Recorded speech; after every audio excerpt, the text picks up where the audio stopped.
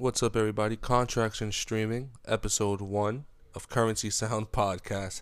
Now, today we have a lot to talk about. Now, I'm not going to spare you. Lil Uzi Vert is the hot topic of the day, followed by Roc Nation and its political assets. If you want your album to drop, number 1, rule, don't hang out with the boss's girlfriend. Now, of course, this is a response now to DJ Drama's tweets from last night. Uzi should out Eternal Ache out tomorrow or any day he wants. He has me and Cannon's total support and blessings to drop it. Now, this is per DJ Drama's actual Instagram account. He commented on a blog website. And I just find it funny that he has to let everyone know that he's giving Lil Uzi his blessings when that's something we would already assume he does for his artists. So it actually, solidifies the issue that there is something going on behind closed doors. I'm not going to lie or act as if I didn't think this was a whole ploy into Lil Uzi releasing a number 1 album. I, read the daily projections and album projections of these artists. And, a year ago, he was losing steam. His album wasn't projected to do the numbers as this big mega superstar he is.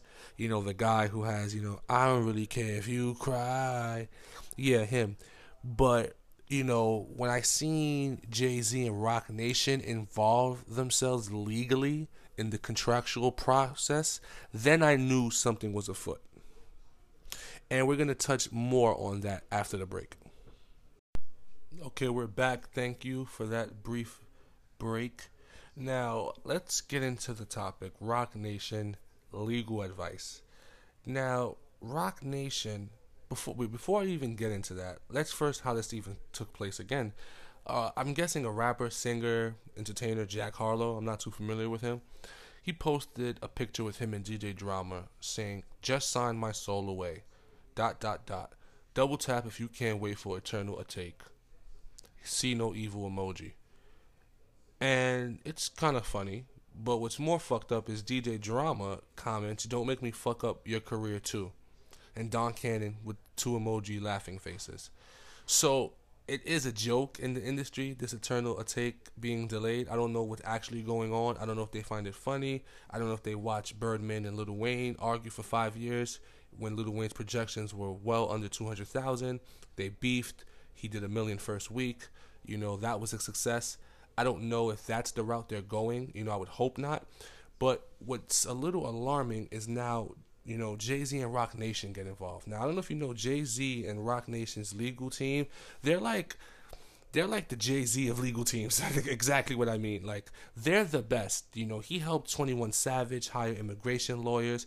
He helped the issue where the kid didn't want to kneel for the national anthem and he was facing, disorderly conduct charges. He helped those get dismissed. He is now sending his legal snipers, I would like to call them, to restructure Lil Uzi's deal. Now, he will be Roc Nation after this album. I don't know the details, but that is, really big for a SoundCloud artist like Lil Uzi to pop and have a DJ Drama backing. We thought, this is a cool win for DJ Drama. He completely botches this guy's career. And Jay-Z, Sean Carter, Hove, Hovito, Roc Nation, Paper Plane, Dope Boy Hove, yes, you. He comes in and swoops in like, the God MC he is, restructures this guy's deal, and now this guy seems happy to make music again. Like, can we just nominate Hov for president of hip-hop? Can he be in charge of, everything hip-hop related? I think that would be a good move.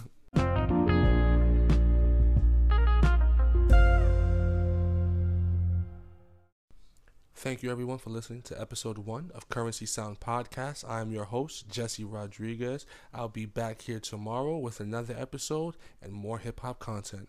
Have a good one.